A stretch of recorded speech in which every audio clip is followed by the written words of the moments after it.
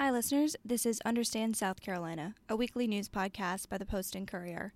It's been just over 6 months since the first COVID-19 cases were identified in South Carolina, and we're looking at how the pandemic has played out in the state since then. I'm Emily Williams. I'm Gavin McIntyre. We're going to be joined by two guests today. First, we'll be talking with Projects editor Glenn Smith, who recently compiled a timeline of the pandemic in South Carolina since mid-March. He's going to help us talk through how we got to this point. More than 3,000 deaths and about 135,000 cases.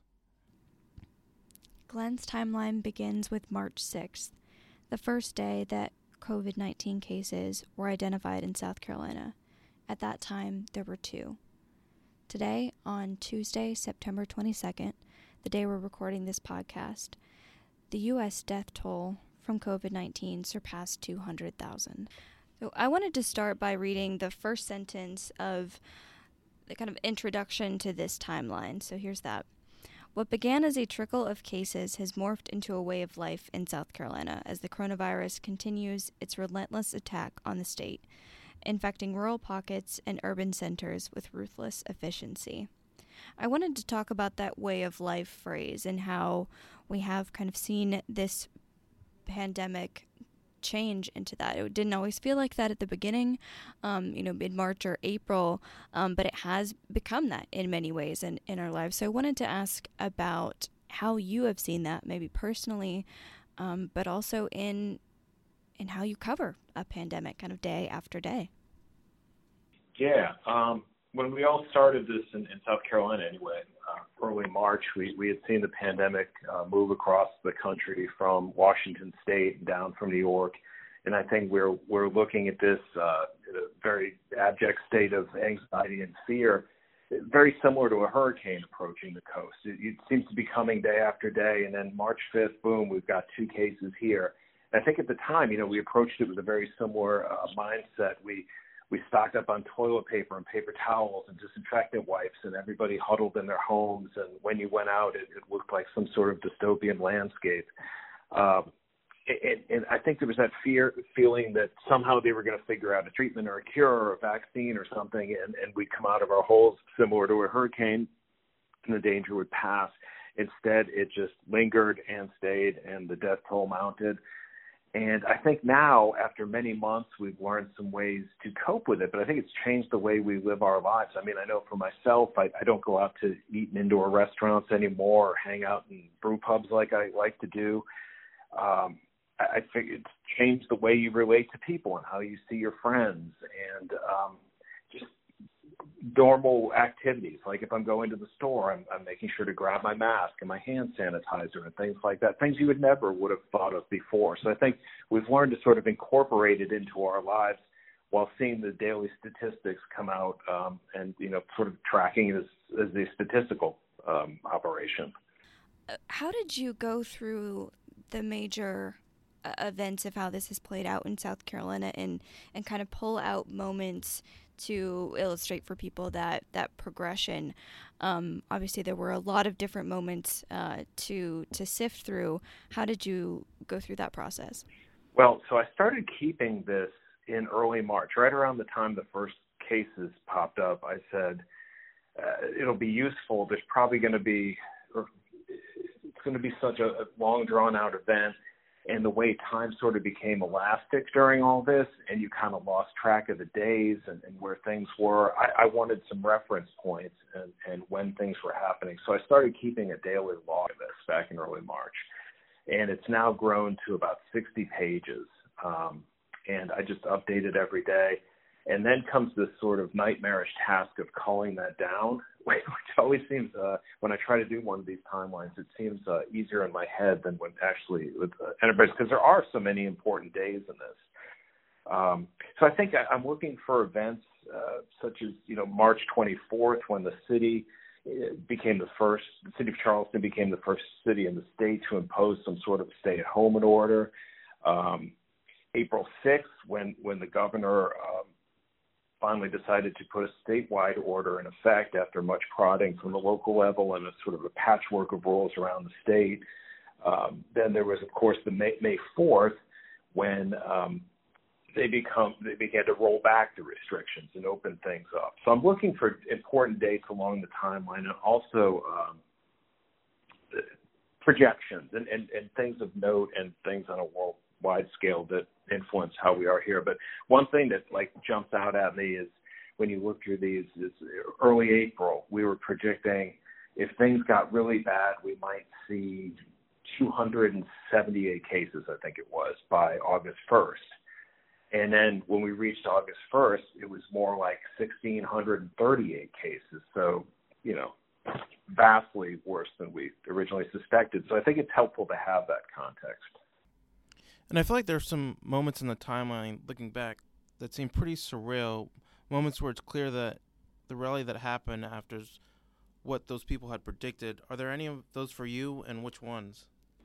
Again, I think that one in particular stands out. When I look at some of those death projections from the early state and how far off we were, and some of the initial guidance early on is if we just wash hands and keep our distance from people, we really don't have to change our way of life in any respect. Or when people say it'll just magically disappear.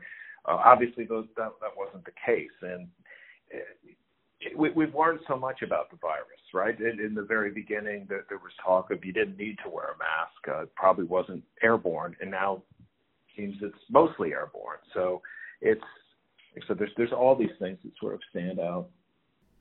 Yeah, I know some of those, for me, when I was looking through it, were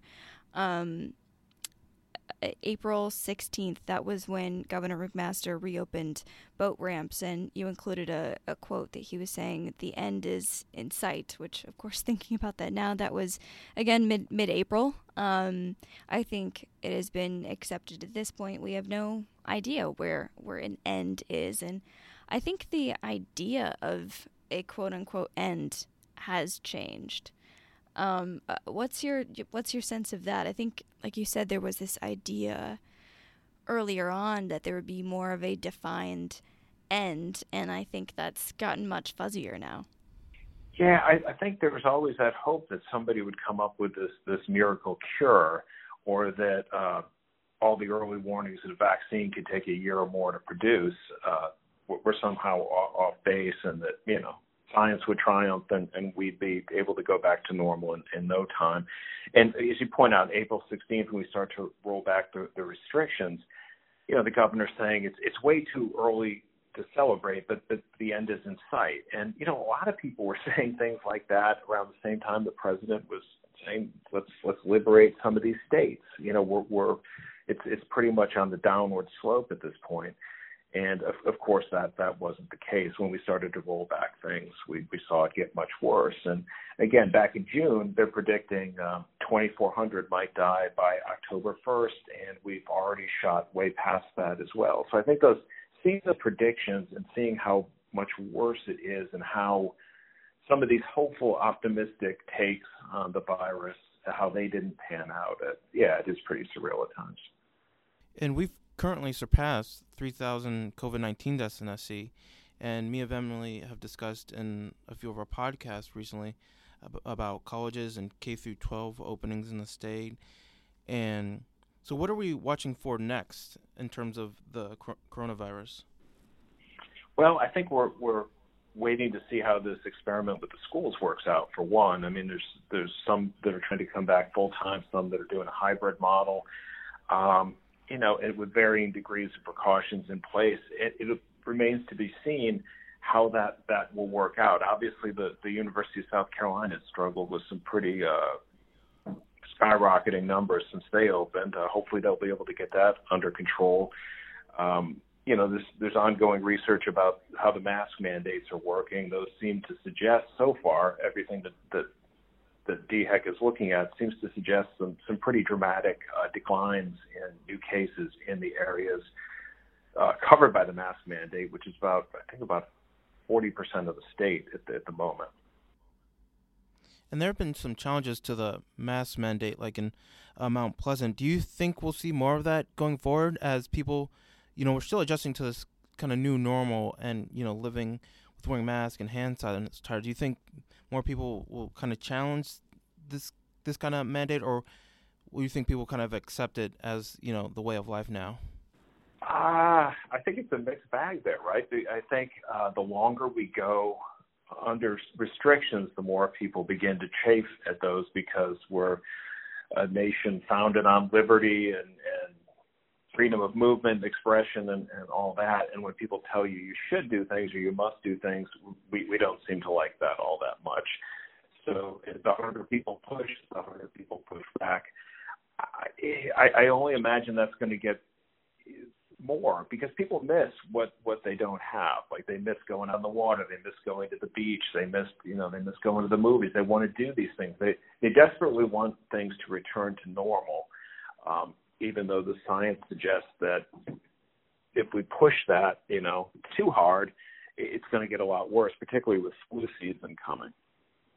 Thanks so much for talking with us today and talking through that timeline, and also for keeping that record of everything. Like you said, 60 pages long, but it's helpful to be able to look back and look at those different points and kind of track how things have changed in the last 6 months. So thanks so much for helping to explain that with us. Yeah, like I said, I think it's a helpful tool for just to chart events. And I know even as we do stories and the coverage, going through piles and piles of emails from government leaders and trying to understand things better, to have those reference points, those touch points along the way, and to remember what was happening when, because this has been an enormous amount coming at all of us for so long.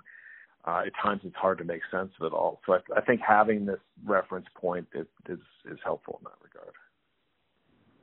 We also spoke with Ricky Dennis this week, who wrote a story about hospital chaplains and how the demand for them in hospitals has changed during the pandemic, and also how their roles have changed. So you wrote that COVID-19's devastation transcends the physical, and it just doesn't hurt those it inflicts. Can you speak more to that and what you heard directly from healthcare workers and chaplains about how this pandemic is kind of affecting them?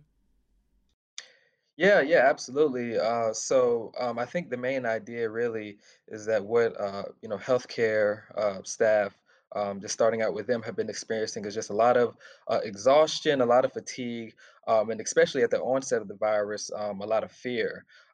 Really, one of the things I heard from a lot of medical staff, especially March and April, was that there was a lot of uncertainty with the virus, and because of that, there was a lot of fear from hospital staff about them potentially taking the virus home to the family members, and then you had the family members of the hospital staff, fearing, of course, for their loved ones, and worrying that they might be infected with the coronavirus.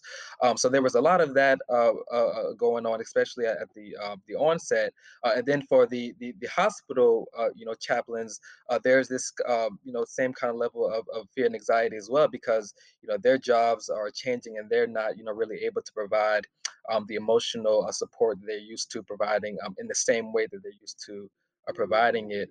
And then, just going back to the hospital staff, I think one of the things that they've kept sharing with me was that, their inability to, um, facilitate family members of COVID patients to help them in providing the emotional support, because, a huge thing, especially for somebody who is suffering from this kind of disease, is having your family members present with you to kind of help you navigate those waters. And that was taking away because of the virus. So that extra kind of burden of not only providing physical aid but also emotional support then falls on the hospital staff, and of course that is almost a too heavy a burden for anybody to bear. So that's really how all of this has been kind of weighing on both the hospital staff and the chaplains as well. And can you, obviously it's been a tough time. People are reaching out, especially now, spiritually. Can you talk about some of the challenges the chaplains have faced in trying to provide this support? Yeah, yeah, absolutely. So, for anyone who may not know, pretty much the role of a hospital chaplain, and hospital chaplains essentially are just ordained. Most of the times they're clergy members, but not all the time. But they're usually ordained, trained clergy professionals who are present in the hospital to simply provide spiritual care and answer any kind of emotional or spiritual concerns that a patient might have. So, and it really is not really particular to any kind of certain religion. Most chaplains are used to ministering and helping persons, whether they have a belief or whether they, don't claim any particular religion. It really is just open to anyone who has kind of any spiritual kind of concerns. So that's usually that's kind of their job in a nutshell.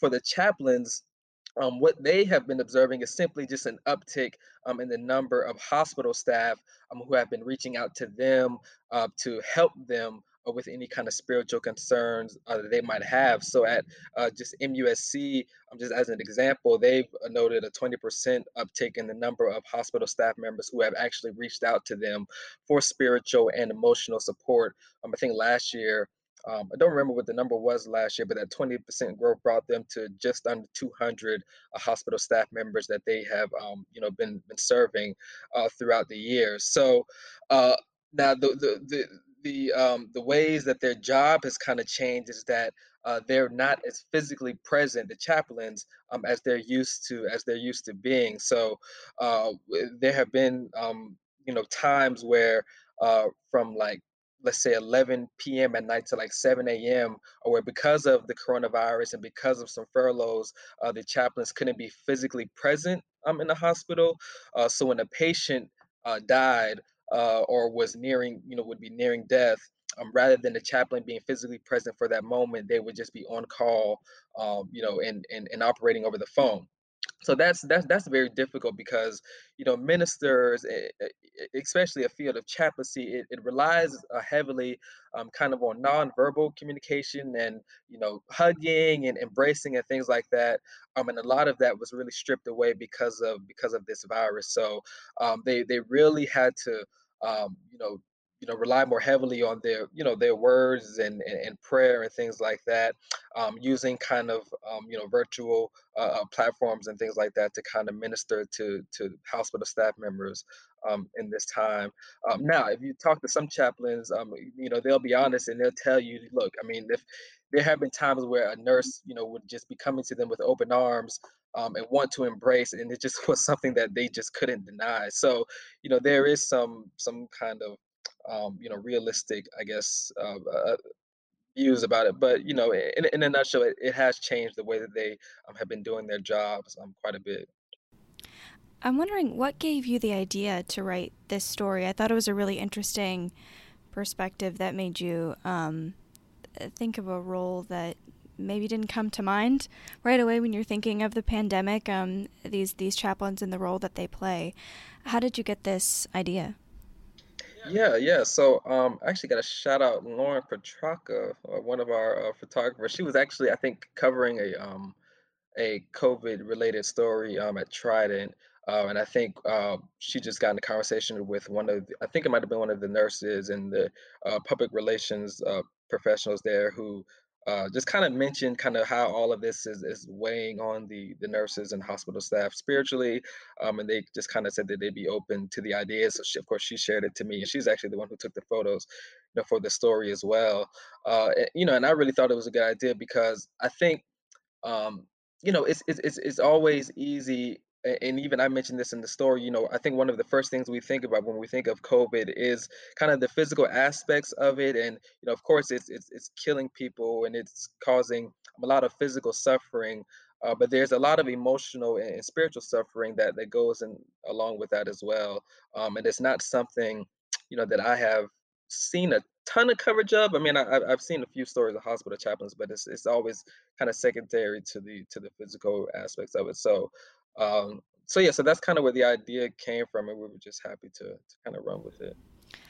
What have you heard from healthcare professionals when you directly asked them about the spiritual aspect of their job right now? I mean, I think one of the things that's really striking, and you mentioned earlier, is the fact that because of COVID-related precautions, sometimes a healthcare worker is the only person with a patient when they pass away. I mean, that's like you said, a really big emotional burden for them. What did you hear directly from healthcare workers when you, like I said, asked specifically about that spiritual component at this time? Yeah, yeah. So one of the nurse, I think her name was Kim Campbell. She's a nurse case manager at Trident, and one thing she said to me that really stuck out is that she sees patients as family. Like for her, these COVID patients aren't just people, and especially people on the outside of hospitals and folks who this virus hasn't impacted you personally. You may just kind of look at these counts as numbers, and not so much as people. Well, for these healthcare professionals, they take them as kind of their own, and they become family. So when one of them does pass away, and when they see them kind of suffering, it played in the way Kim put it, was that it almost puts you kind of in a spiritual kind of desert, or in a spiritual kind of dry place in a valley, to where you're really just struggling with that kind of sense of loss and emptiness, and grief. That a family member would. I mean, this is like any family member losing a loved one. You take it to heart. That's the way she put it, which really stuck out to me, is this idea that these healthcare staff take these individuals as family members, and it hits them pretty hard, even if they don't show it, because a lot of nurses are pretty tough, and very, and even the chaplains would say they won't always tell you how they're feeling, unless you ask them. So they but for her to say that really stuck out to me, and it kind of shows you, how they're impacted personally, by the losses that they're seeing on a regular basis. And so obviously there's, the restrictions about, interacting with people due to the pandemic, but how have the, hospital chaplains been, working around that to still provide, the staff, moral support and, connect with them one-on-one so, they aren't so, brought down by this virus? Yeah, yeah, absolutely. So like I said earlier, so there are restrictions, technically on touching and hugging and things like that. But the chaplains, as far as the in-person aspect goes, they're still doing kind of their daily kind of rounds. Usually most chaplains, when they come in, to work for a shift, they'll go to the nurses stations, to the hospital rooms, and just kind of check, and just say, hey, is there anything I can do for you? Is there any way I can, help you? I remember one chaplain saying, she was, making, her rounds, and one of the nurses, but of course this was early when the virus just broke out and things were, pretty busy, pretty crazy. And she went to the chaplain and said, hey, can you pray for me? So she said, oh yeah, yeah, I'll say a prayer. She said, no, like right now.